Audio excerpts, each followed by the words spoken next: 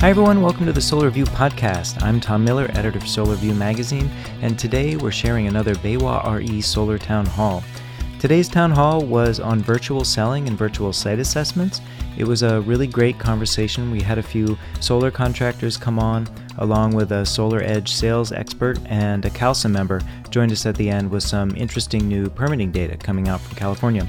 For this particular town hall, I really wish we had had more time. I think we got through about a third of my questions. So if you found this topic valuable, just let us know and we'll try to do another podcast or a panel or something on this topic. So please let us know. A reminder that BayWa RE and Unirac have partnered together to offer solar contractors free permitting design services through May 15th, 2020. So make sure you check that out. And we have our next Friday mindfulness session this Friday at 8:30 a.m. Pacific. And you can find the links to those in the show notes. So please reach out and let us know what you would like us to cover in future town halls. We're really pushing to get these out each week and would like to make them as valuable as possible. So yeah, let us know what topics you would like to hear about. As always, BayWa is here for you. These are challenging times, so reach out and let us know what you need. You can reach us at solar-distribution.com. Thanks, and let's get to the show. So I would like to kick off the town hall today and bring up David Dunlap. He's going to give an update on BayWa's operational status and also answer a supply question. David, thanks for joining us and take it away. Thanks, Tom. I'm very happy to announce that no changes in terms of our complete open for business, full operations across our warehouses, our carrier network, and all of our staff still available by phone and email, all working remotely and available. We have noticed a few local jurisdictional issues with deliveries. Certain carriers, even some of the parcel carriers, having difficulty reaching their actual delivery contact or the address if they're in a highly restricted area. But the services are running. So we may be reaching out to you and asking for maybe a backup contact, for instance, to make sure that appointments can be set or the deliveries can be met in person. But everything is working. All areas are operational. Great. Thanks, David. Before we let you go, you've had a lot of conversations with manufacturer partners, and the feedback you're getting is there is no immediate supply concern. Supply looks really solid through Q3 and Q4. David Chang from LG was on the show last week, and he reiterated those sentiments. But interestingly, we are getting questions about supply concerns from our partners and others.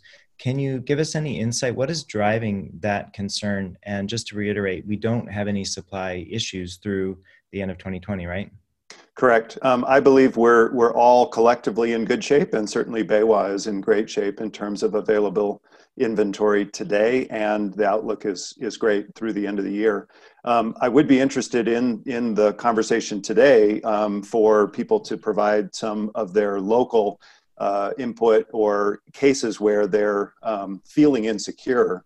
And I think what we need to do is be clear about whether we're talking about availability right now in the moment.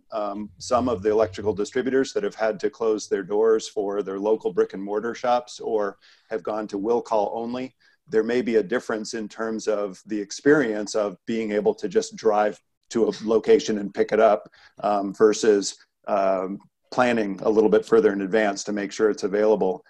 So I want to make sure that we're addressing concerns of that nature, as well as the sort of forward-looking concern. If people are more worried about having available supply in June, say, when they're anticipating being back up and running with the full crews, and will I have product then? I think a good quick analogy is thinking about the toilet paper concern, right? If your local store had a weekly truckload delivery of toilet paper that was pretty much keeping pace with the regular demand, and all of a sudden this week, people buy 2 or 3 times as much as normal, that store is going to be out before the end of the week. It doesn't mean that there isn't another truck coming next week. And of course, they're going to be looking at, do I now bring in 2 trucks a week, or do I just bring in a truck every 5 days and try and smooth out that roll as we react?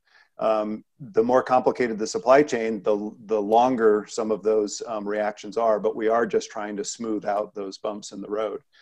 So that's where good communication, being clear about whether we're talking about an immediate concern, you know, I need product here today and you're out, so I'm concerned, or, you know, is it related to the planning? But I do think that, you know, right now, most of the solar distribution channel is kind of delaying inbounds or canceling some immediate orders and trying to spread them out into later in Q2 and into Q3. That should provide for a smooth transition through what we anticipate being a little bit of a shortage from Southeast Asia on the module side in that same time frame. I think the current inventory should hold us through if we don't go crazy and try and blow it all out and then allow that gap to come later. Okay, great. Thanks for those thoughts, David. Absolutely. Appreciate it. And if customers have questions, please add them to the chat window. So now I would like to switch tracks a little bit and pull up Boaz Seufer.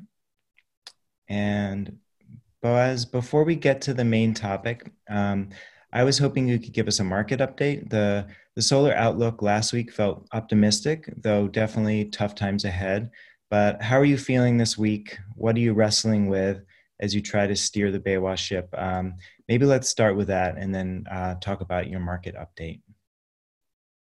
Sure. So I think I talked, I'm not sure if it was last week or the week before, about seeing kind of the response effort in 1 week chunks. And I think that was a little optimistic. I'm now thinking about it in 2 week chunks. So first there's the getting organized, and then starting to execute in terms of crisis response. And so a lot of you, I'm sure, are doing the same things we are, right? You're developing scenarios, and you're developing methods to keep those scenarios up to date. And then you're probably responding to those scenarios and developing methods for those responses. And I want to emphasize methods because we have to cycle these activities, having a method and knowing who owns what step and all those things are really important. You probably have daily dashboards. You probably have weekly dashboards of, data that you need to look at in order to keep your scenarios updated and drive actions. So we're pretty much in that condition now. We obviously always have kinks to work out and improve those methods. But now I think it's time, even though it's really difficult to do it, to take your COVID response team and get it running independently so that you can then have a plan ahead team that's thinking about where's the industry going to be in 6 months, 12 months, 18 months from now, and look at the commonalities across your scenarios and make some design choices about how you want to meet the industry where it's going to be, and how you want to meet society where it's going to be.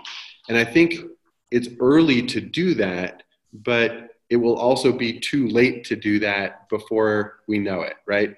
So I think some of the early indicators that are coming out, that, things you want to keep in mind about your go forward strategy, your planning ahead, are how are people relating to resilience, and is energy resilience part of that? Is distancing going to continue to be part of how we operate post-COVID? How might financing change, or does it need to change, right? On one hand, tax equity is devolving, right, as consumer tax appetite is probably being reduced. But at the same time, it's possible leasing and PPA companies might have trouble raising tax equity too. So there's a tension there, and thinking about how consumers are going to want to finance solar in the future might be important. That's a little tactical. I want to try to get to kind of the macro trends that are emerging and see if we can design for that. Okay. Did you want to add a market update in there? Yeah, I think This is going to be different from for each of our customer contractors, depending on where in the country they are. So I can provide kind of a meta view that aggregates that together, and that's useful in ways. Green Tech Media is basically saying the best case scenario for Q2 in residential is about 250 megawatts nationally. And that's down from about 600 last year and down from a forecast of about 700. So that's a 55% cut or so for Q1. And then over the rest of the year, basically, they're saying 2020 is going to be down between 16 and 34% compared to 2019 in residential. We have talked to several hundred customers and asked them how their business is performing today compared to last year. And we've also talked with all of our manufacturer partners who all talk to analysts, and we talk to analysts, and we get some feedback from them as well. And if we average all of that together, it basically looks like Q2 is down 50% from 2019. And then there are different scenarios for Q3 and Q4, really depending on, we have to model two different events. One is the public health crisis and its impact on our simple ability to install.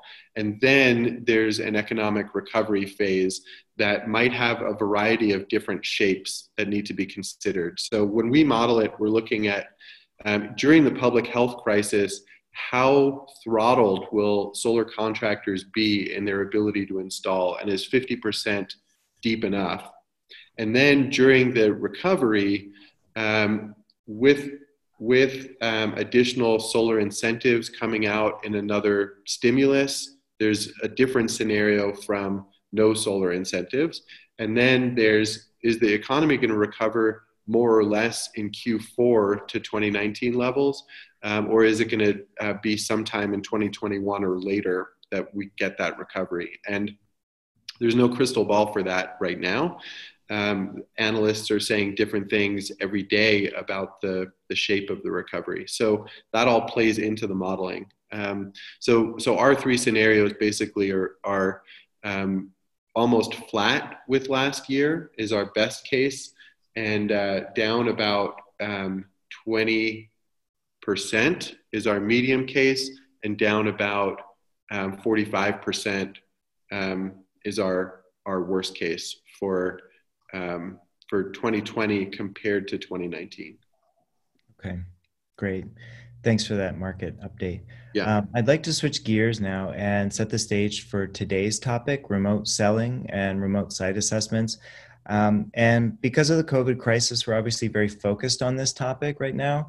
But why do you think it's taken so long for us to talk about broad implementation of these virtual tools? Or do you think it's just temporary and we'll be back to face-to-face selling as soon as we can?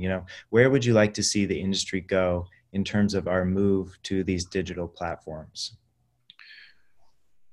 So I would want to reframe that question, Tom, because I think there's a trap in thinking about digitalization or digital transformation as a strategy.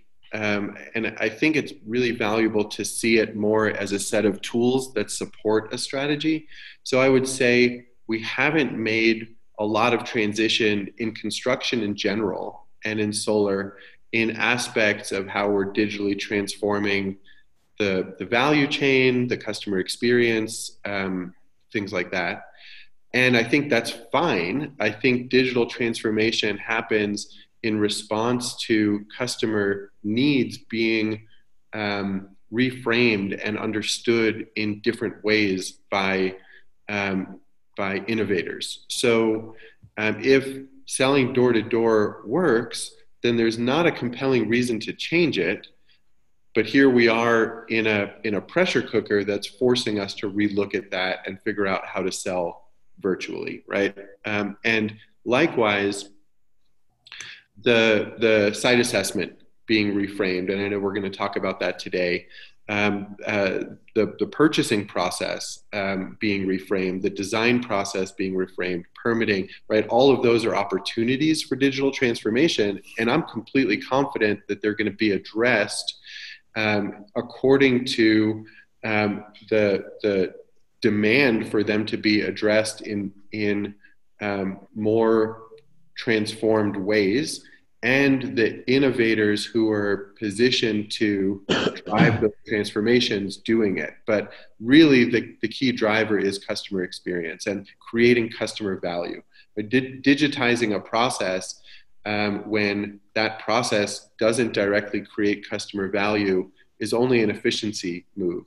And so saying we need an app or we need a tool or we need a whatever without thinking about the customer value that's driving doesn't necessarily result in the transformation that we look for. So I'm perfectly content with the rate of change in the solar industry. And I believe that the COVID crisis is going to drive a wave of transformations that we're only seeing the tip of the iceberg now. I'm really excited to talk about virtual selling and remote site assessment as two kind of leading points in that process.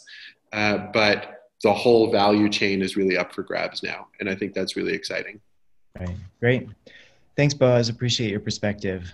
I'd like to now introduce our guests and get into the discussion.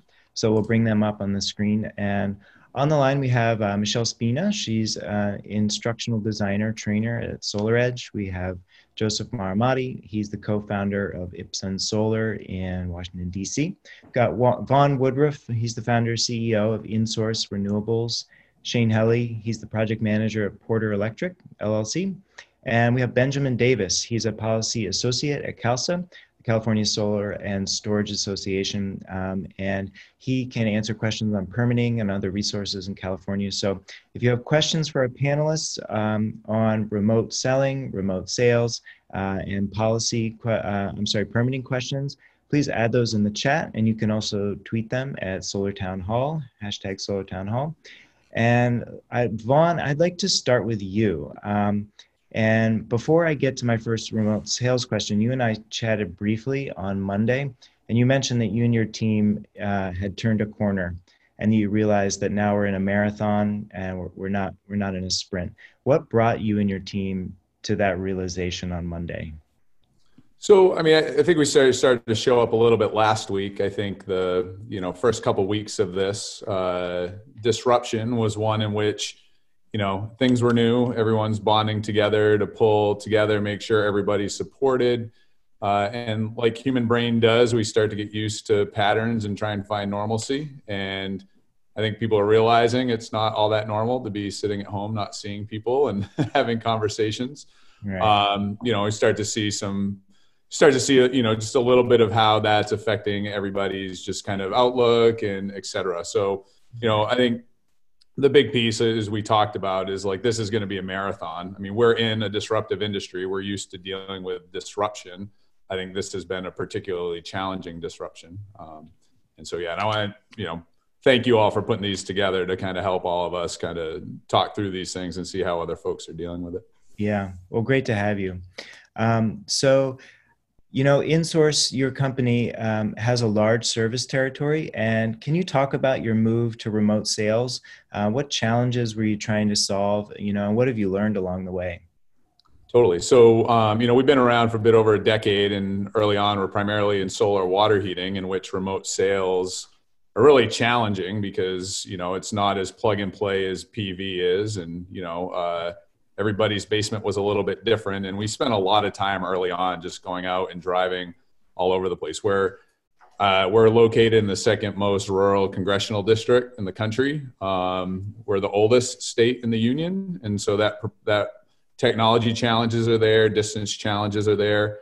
And with solar water heating, just having to get out and see things to get accurate numbers was a really challenging piece for us. When I went out to a NABCEP conference, I think 5 years ago, and Solar Census was there and EagleView and all these folks that were showing all these great tools for LiDAR data for solar mapping of roofs and being able to pull out measurements. And I was like, man, for our service territory, that looks like it's going to be awesome. And then it's like, yeah, you all aren't going to be building in rural Maine anytime soon, these databases, are you? And so, we had to figure out another way to do it. And Boaz is dead on his assessment of remote sales is, it's not really about the technology. It's really about how you utilize that technology for value for the customer. And so that early on, we first looked at it to say, what are the technological challenges that we have, especially being in a very rural area? And so we started since we don't have some of those other data sets, we started really doing digging and finding, property tax maps for municipalities or for the state, real estate photos that come up there, looking at real estate listings, everything that we could do to get as much information as possible at that site. The nice piece about what we do is, most of the things can be seen from outside. It's the electrical interconnection. And, as long as you narrow that down into that basket of, what you're likely going to run into, we're usually within a couple $100 on every remote sales proposal that we do. But at the end of the day, the big challenge wasn't the technology. It was, how do we take a population that's generally older and our business is really built on trust. It's how do we use these tools to build trust? And so what we ended up doing with that was we really funneled our sales proposal pipeline to have a lot of tools in the background that get folks to somebody on the phone who's one of the most experienced folks in our company, depending upon the technology we're working with, early in the process, to have a conversation, to use those tools and realize the limitations of them so that we can say those, like, listen, 9 times out of 10, we can come out of this thing with a proposal that's going to be dead on, but, your house is particularly challenging. I can't see a street level view. The shading is a little bit, I could be off. And we tend to do something that a lot of salespeople would probably slap me aside the head to say, which is we're conservative early on. We'll give them a higher price early on because that trust factor is such a big piece. And then anytime building trust, it's really how you use that technology to listen and to hear priorities and to help the customer problem solve. Right. And as Boaz has talked about, the opportunities that we have here to really build, especially for smaller companies that are in market. I mean, Maine's a different market than California where people are, no one's knocking on doors here. Yeah. But in those great markets, to differentiate with trust and expertise becomes a really good opportunity. Yeah, along those lines, I want to come back to that trust question because I think that's really interesting when it comes to the digital tools. But Joe, I want to bounce over to you. You're in DC, so you're in a very different kind of region than Vaughn is. Can you talk about, what are your customers' priorities and how are you addressing them in the remote design and selling process? Sure. And it was interesting listening to Vaughn because we're kind of in the opposite situation where we're in one of the densest parts of the country, lots of traffic, and we're serving DC, Maryland, and Virginia. So our office is located in central DC, but it sometimes can be 2 hours to go 20 miles to get to somebody's house. Right. So we've been doing remote selling since day one. And I think it's really a value add for everybody because we can convey the full value proposition to somebody and we can tell the story of the company and we don't have to schedule a time to come out to somebody's home. Where in the DC area, a lot of people are very busy. They have tight schedules. It's hard to get to their homes. So we've been selling since day one virtually on Zoom and Google Hangouts, and we've had good luck with it. I think our conversion rate is probably a little bit lower than it is in person. But like I said, we can convey the full value proposition and the story of our company really well virtually. And I think we can build trust too. So that part of the transition was pretty seamless because it's something we've been honing for a long time. Yeah. Real quick, what are the tools that you're using in that initial assessment? So we are using SolarGraph for our proposals. And it's a great tool because you can make changes in real time to the design. So you can send a URL once you've designed a system to the customer. And if they want to move panels around, if they want to add panels, if they want to change equipment, you can do that on the installer side. And then they can refresh their screen and see the changes in price and design and layout on the customer side. So that's been a huge asset for us to be able to do virtuals because you can make changes so quickly and because a customer can see the changes you're making in real time. I mentioned Zoom and Google Hangouts. We also use EagleView. So using EagleView allows us to make sure that the design we're doing in SolarGraph matches up, because EagleView shows the obstructions and all the measurements. So that's been huge. And then one thing we learned over time was that rather than jumping right into the proposal, we really needed to tell the story of the company, because we're a B corporation, because we're an Amicus company, because we're Tesla certified. We have a good story to tell. So we put together a PowerPoint presentation that we begin every virtual presentation with, so we can tell the story of the company, what our values are, what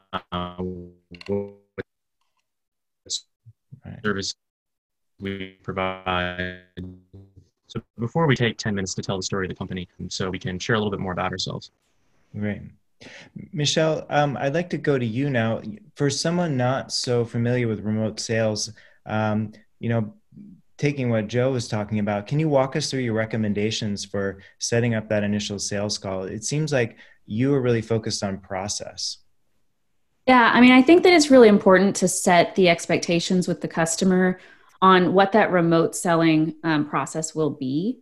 So that initial phone call with that customer is really around letting them know the duration of the call, 25 to 30 minutes in a comfortable setting that you're going to be non-distracted with.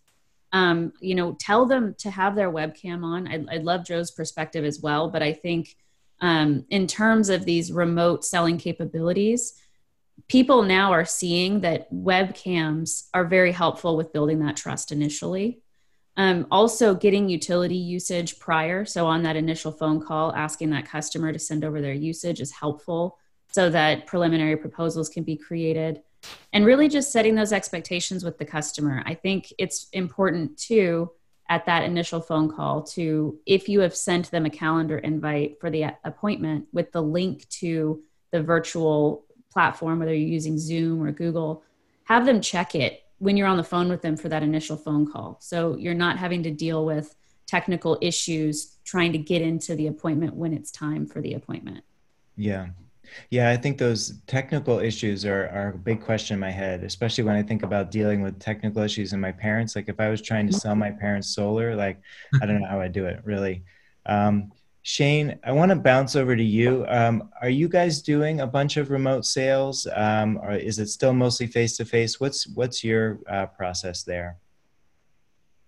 Yeah, I mean, when we do the initial call, I mean, all of us, right, use a design software typically with some kind of map service. In Central Illinois, they're not that accurate, so we do initial off of that. And Street View, Zillow, wherever we can get information from them, but typically on the initial call, we are getting the utility.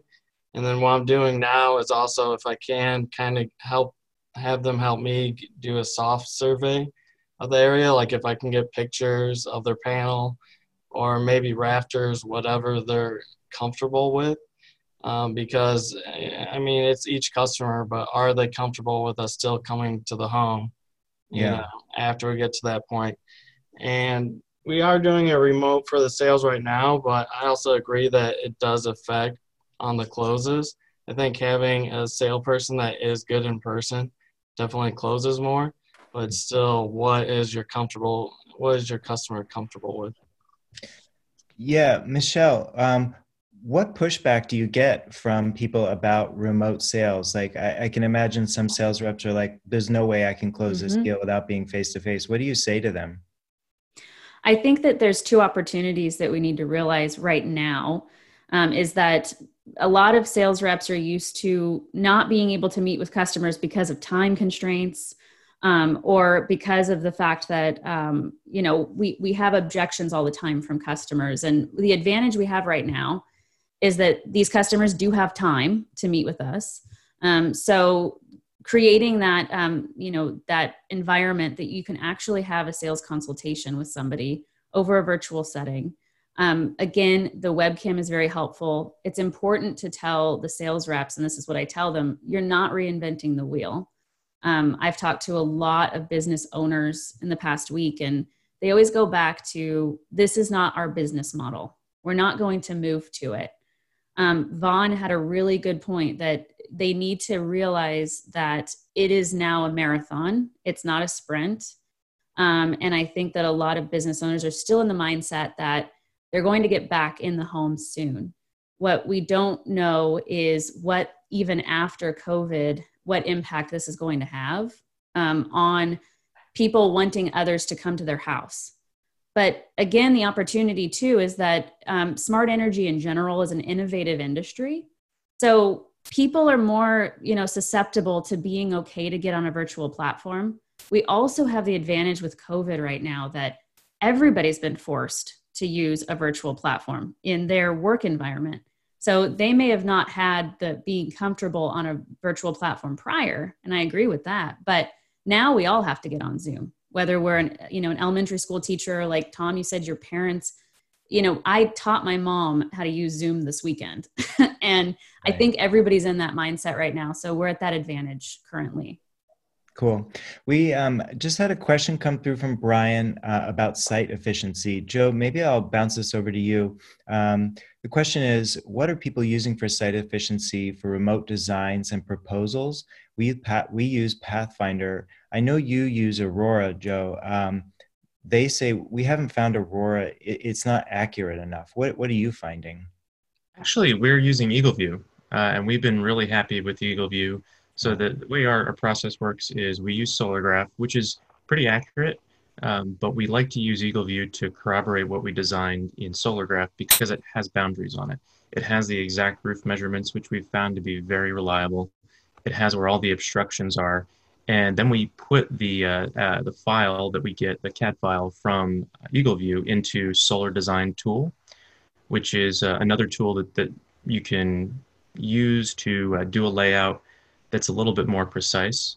And we've had great luck with that. We've seen our change orders go way, way down by selling in SolarGraph, but then confirming the design in a combination of EagleView and Solar Design Tool. Cool.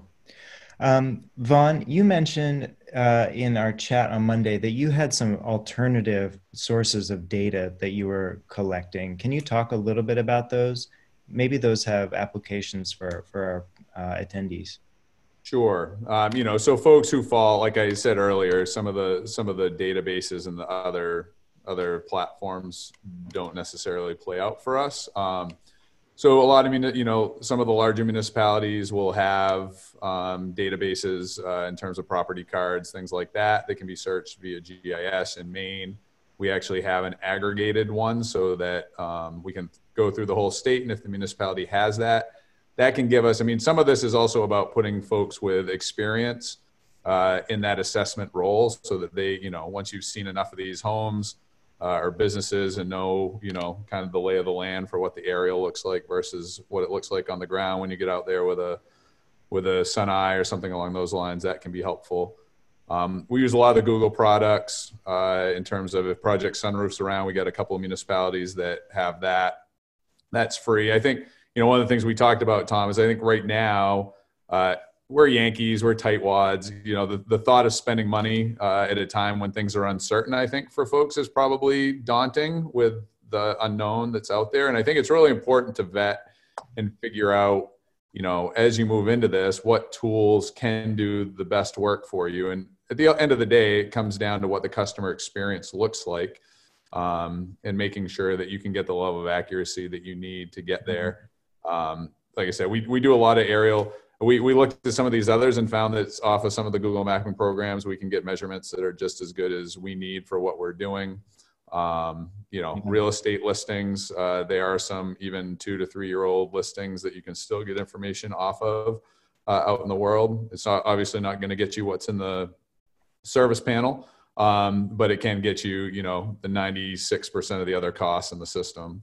Right. Be able to help figure that out.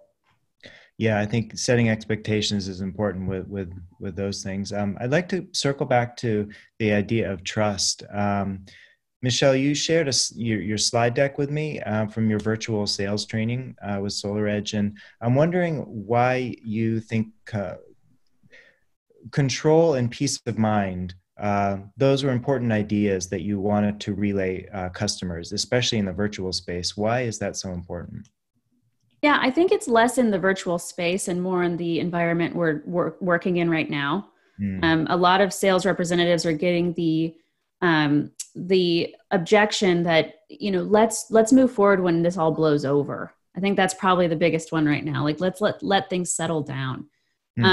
Customers really need to realize that the energy bill is something you're always going to have to pay, regardless of the economic conditions or what's going on. And they want peace of mind with something. So being able to talk through peace of mind, I saw somebody in the chat mention battery. We're seeing a lot of success with people adding batteries onto that initial contract right now so that they can talk about, having backup power.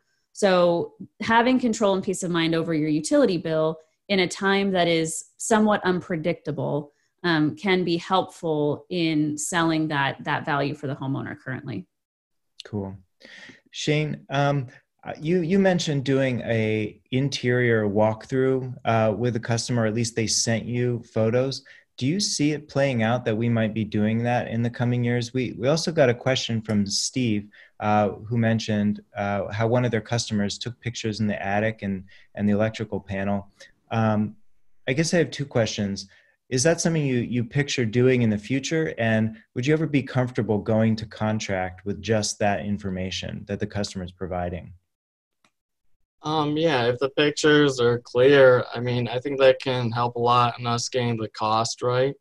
Because with those pictures of their panel or their attic, I mean, you know more what you're getting into.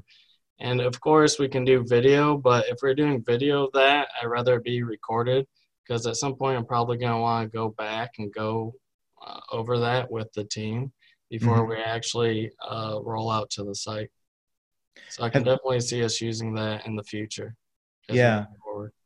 And what about on the contract side? Would you be comfortable going to contract with just that information? Yeah, I mean, in the end, I mean, you could always do a change order. I mean, I prefer to have that information for the contract, because if I don't actually see the wiring or what's going on, and then I get out there after the contract per se, and then as recently as October, I went in and took a panel cover off, and they had their wire undersized. So we had to actually already change out that service, but the sales guy had already signed the contract. So then, we had to work that out with the homeowner. So the more information I can get inside the house and what's going on with the attic and the wiring, the better, I think, for the contract. Joe, Vaughn, any thoughts on that? Joe, maybe we'll start with you. Would you be comfortable going to contract with just preliminary information like that? Well, we do contracts up front, and we use a fixed dollar per watt with whatever information we can garner from Google or EagleView, and then we'll do a change order afterward if we need to.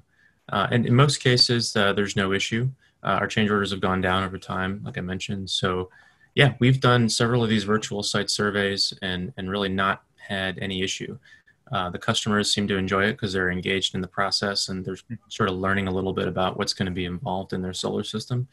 And with the technology we've got today, we can usually get pretty clear pictures. We put together a slide deck that shows exactly what data we need. And we've actually been doing Google Hangout Zoom meetings where our PV designer will walk the customer through their own home so they can make sure they're getting very clear pictures of what we need.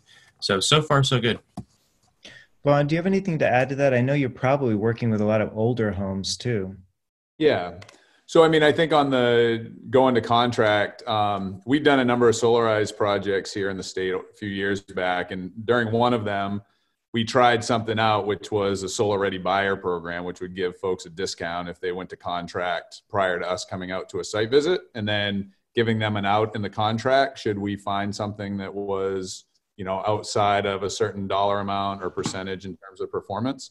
We found in that solarized program that half of the folks took us up on that. Now, a solarized project's a little bit different because of the trust and how those programs roll, but we rolled that into everything afterwards. And we find, I think probably 15% of our customers do that. And so it gives them an incentive. They feel like they're getting a deal. It pulls people in. As long as you're building a trust, and showing them the really explicit back door. And you're providing that back door for yourself as well, right? If you get in there, it needs a service upgrade or the roof needs to be totally rebuilt.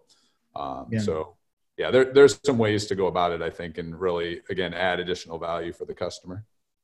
Great. We had a comment from John in the chat. He says, if the salesperson is comfortable using remote platforms, the customer will also be comfortable.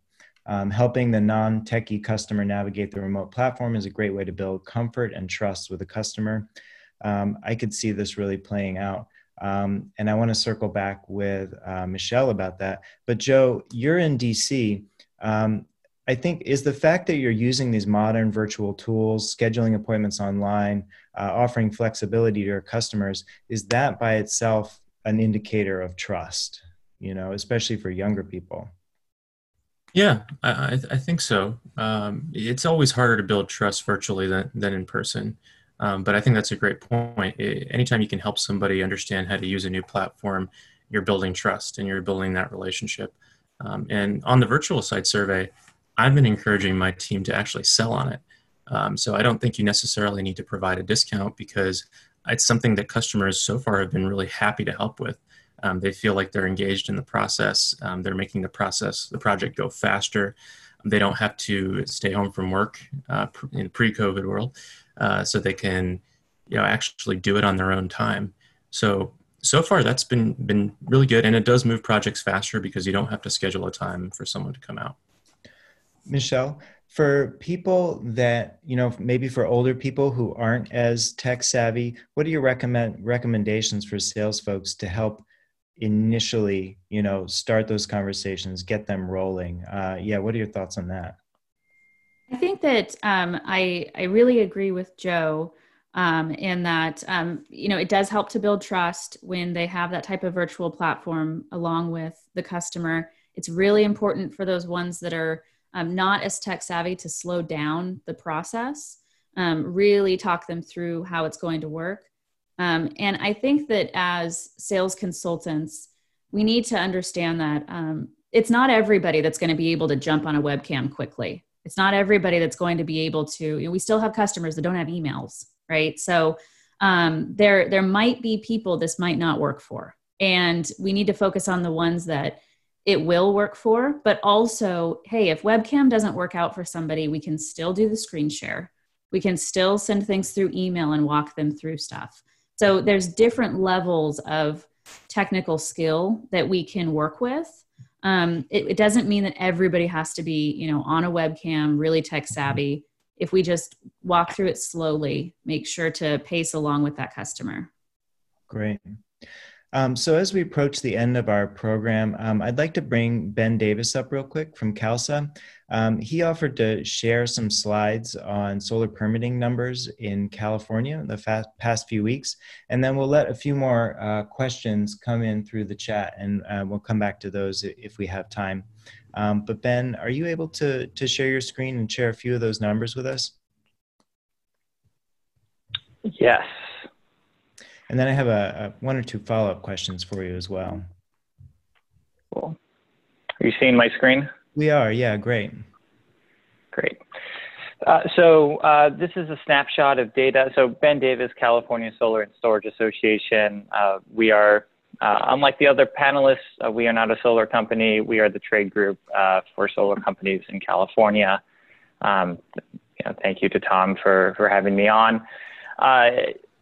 Just here's a quick snapshot of permitting statewide in California. So the graph that you're seeing is not it's not everything in the state. Rather, the permitting data for specific AHJs, the ones you see below the graph, were pulled and then tabulated into the graph.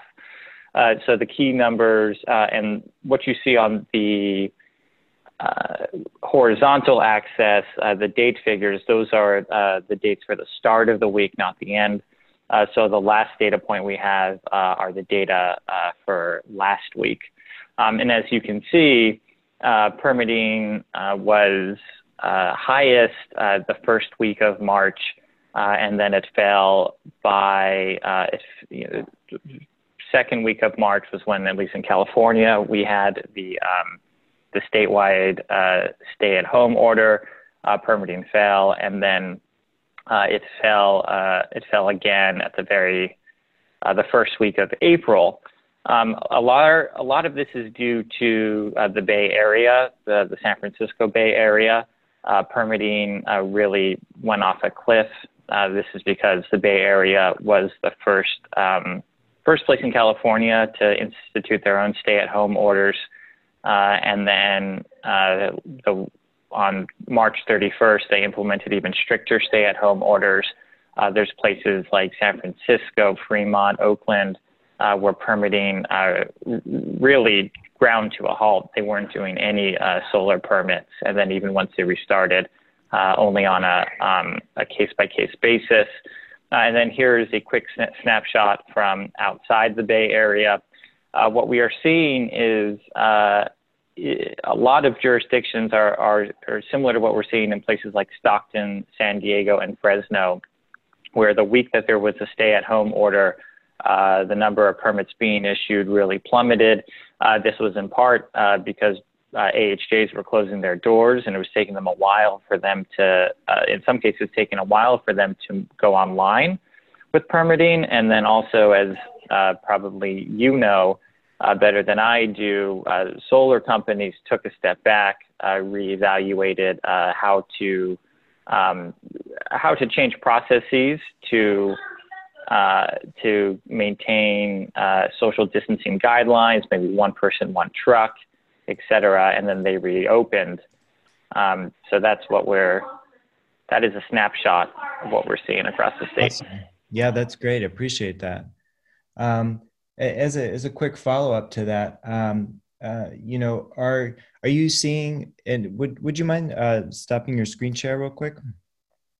Do you see us moving forward and AHJs adopting more remote tools like we're seeing now? Do you see that being an ongoing thing?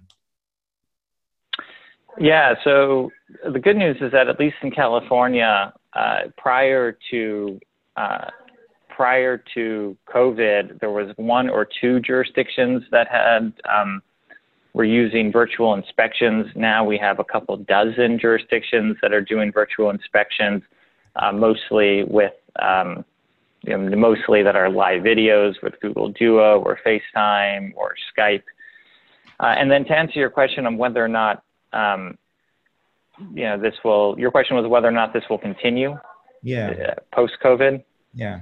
Yeah, I definitely think that is a possibility. There's some jurisdictions that really like going online. Other jurisdictions have told me this is really just temporary for COVID.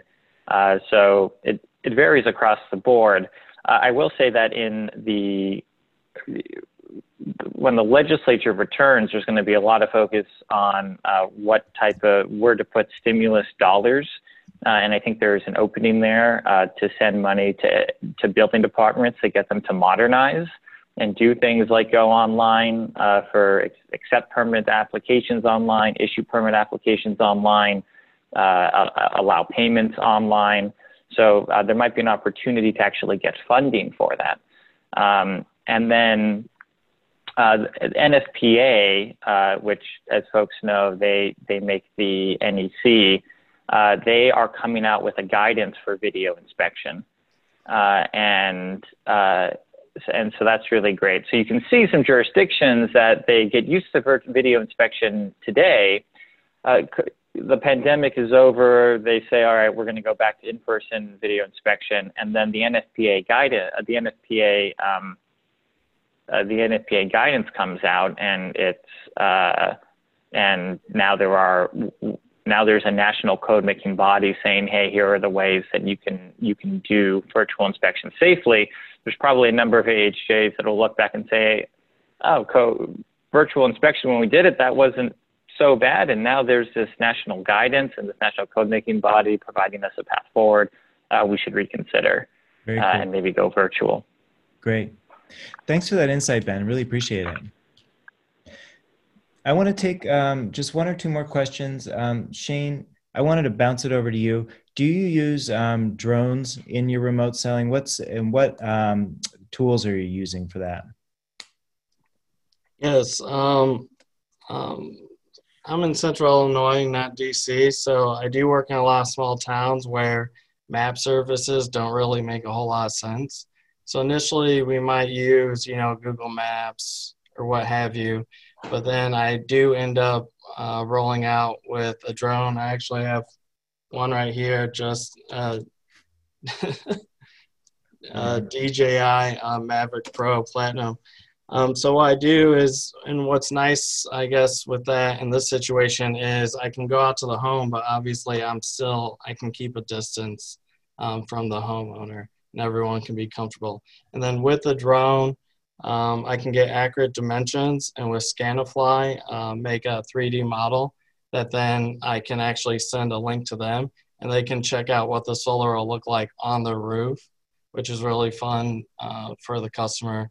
And like I said, it does give me accurate dimensions, so I don't have to actually get up there and make sure that the dimensions are correct.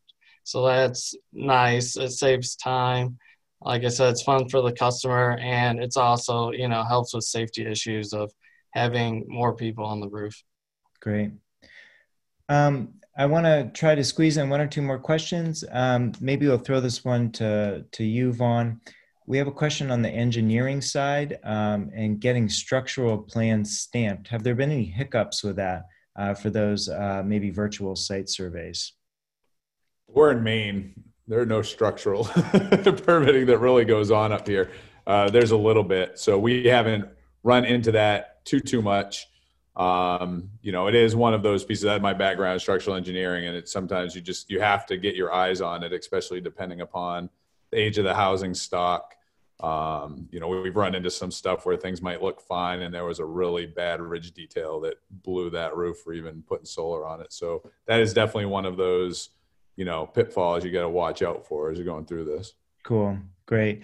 Ben, we had another question come in for you. How much of a difference is there in commercial versus residential and new construction versus PV retrofit? Residential, there's three categories, resi retrofit, new construction, and then commercial? Yeah. Yeah. Okay. So I think I was trying to follow the chat. First off, the ohm data is actually residential and commercial that I was showing on the screen.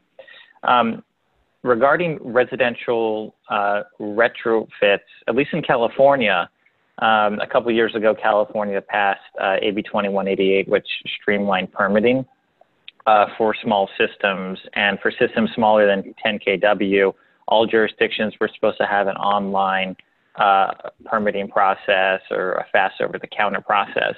So for jurisdictions that have implemented that, it's, those online systems are mostly still up and running. So I think the residential that we are seeing is at least for small systems is still chugging along. For commercial, I would say, and I think what I've been hearing might slightly disagree with what I've been seeing in the chat, but for jurisdictions where in the past you had to take for the commercial system, you had to take like Los Angeles City, for example, you could take your commercial plans in, get your permit over the counter. Now you can't do that anymore. You have to submit your plans online. It has to go through more hoops, takes a couple weeks. So I'm hearing that commercial systems, because they're bigger, more complicated, and moving those online, issuing those permits is happening a little slower, but to each jurisdiction their own, and things vary across the board. And then in terms of new construction, I honestly have not heard much, but all of the all of the shelter-in-place orders pretty clearly carve out exceptions for new construction specifically. And there is a real effort that building departments are making to get new homes permitted, especially for affordable housing. So I would expect that solar permitting for new home construction, that's not being impacted. And in fact, oftentimes those permits are just part of the permit for the entire, are getting wrapped up in the permit for the entire house. Very cool. Thanks, Ben. So I'd like to start to close out here, and I do want to end our session on a little bit of mindfulness and kick it over to Krista. She's been doing this for the last few weeks, but I think now in the time that we're in, we could all just charge right ahead and then forget about taking care of ourselves and what taking care of ourselves means for our ability to take care of others, for our families, for our employees, and all of that. So Krista, I think we only have a few minutes, but I do want to continue with your segment. So yeah, would you please take it away for us? Yeah, of course. Thanks, Tom. So we have been kind of going down a bit of a journey in these segments. So first talking about with this pandemic, how can we help people on the front lines with making sure that we're doing our best to stay healthy? Then talking about other aspects of health beyond physical health. So mental, emotional, psychological health, all of those things. We had our first mindfulness practice last week, and we talked a little bit about that as a self-care tip. But now I want to go into a bit more about how mindfulness is beneficial beyond the act of self-care. So there's a great podcast featuring Jim Detmer. We shared it throughout our company. We can share it in the show notes as well. But he introduces the concept of a horizontal line. So this does tie into mindfulness, and I hope you all will stay with me on this. But if we look at this horizontal line, at any point in the day, we can be above it or we can be below it. So if we're operating below the line, hopefully you guys can read my notes here, things like anger, shame, and fear kind of operating reactively from those places. If we're operating above the line, we're operating from a place of love and curiosity. I don't know about all of you, but my base level of stress is higher with everything that's going on, and I am more often finding myself operating out of frustration, being a little bit more short-tempered, those types of things. So with this idea of a mindfulness practice, being able to identify where I'm at and stop and say, you know, do I want to approach this from a different way is really beneficial. So in this podcast with Jim Detmer, he walks through 3 different questions to ask yourself and kind of how to evaluate what's going on. So the first question is, am I above the line or below the line at any moment? And this takes a little bit of emotional intelligence, which I think mindfulness can help out with, being able to identify where we're at. When you're identifying if you're above or below the line, thinking about, am I approaching this from shame or frustration or fear? Am I approaching this from love or curiosity? Then the second question is really the hardest one. Can I accept myself for being where I am? If you can't expect yourself, or if you can't accept yourself for being where you are, then you just kind of pile on and you kind of go farther below the line. So being able to say, this is where I am, I accept it. And then you can move on to the third question. How do I approach this from above the line instead of where I currently am? Looking from above the line or approaching it from above the line is really a place of authenticity, vulnerability, candor is a key indicator of being above the line. So in this situation, it could be, tying it into the conversation we're having about the virtual site assessments or virtual selling. How can I best support my customer through this time using this platform? What kind of outcomes can I shoot for here instead of, well, how are we supposed to sell if we can't talk to a customer? But reframing that and coming from above the line and approaching it that way, I think is really beneficial. So I'm going to keep encouraging you guys to practice mindfulness and thinking about that, because there are other implications around innovation and creativity that I think it can open us up to. Great. Thank you very much, Krista. Appreciate that. So just a few notes, and then I want to kick it over to Boaz to close it up.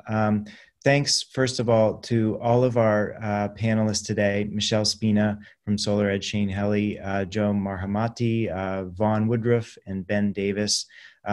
We really appreciate you coming on. This was, I think, a really great conversation. A lot of interesting points came up, and I think we could definitely do the same segment again. We got a lot of questions coming through. And for the audience, if your questions didn't get answered in the chat, we'll try to we'll answer them directly. in our follow-up. So a quick reminder that BayWa RE and UNERAC have partnered together to offer free solar contract permitting services through May 15th, 2020. You can learn more by emailing permits@unerac.com.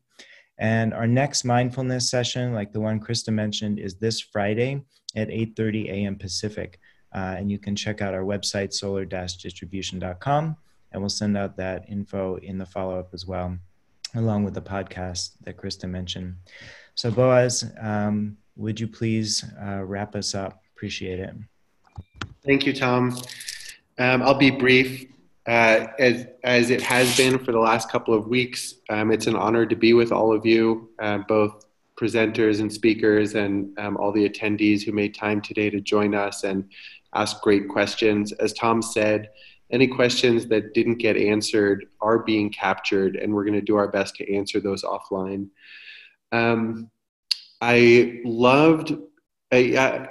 Anybody who works with me knows that I'm always looking for the big themes or the model that ties content together. And my big takeaway from today was about how digital tools are an opportunity to create trust with customers. And I think Michelle made a great point about how we set expectations and fulfill them as a way of building trust. And there were some other great comments and also about linking digital resources and non-digital resources, like having an expert salesperson supporting the digital process and making sure that the customer touch points that need human connection for any number of reasons get that.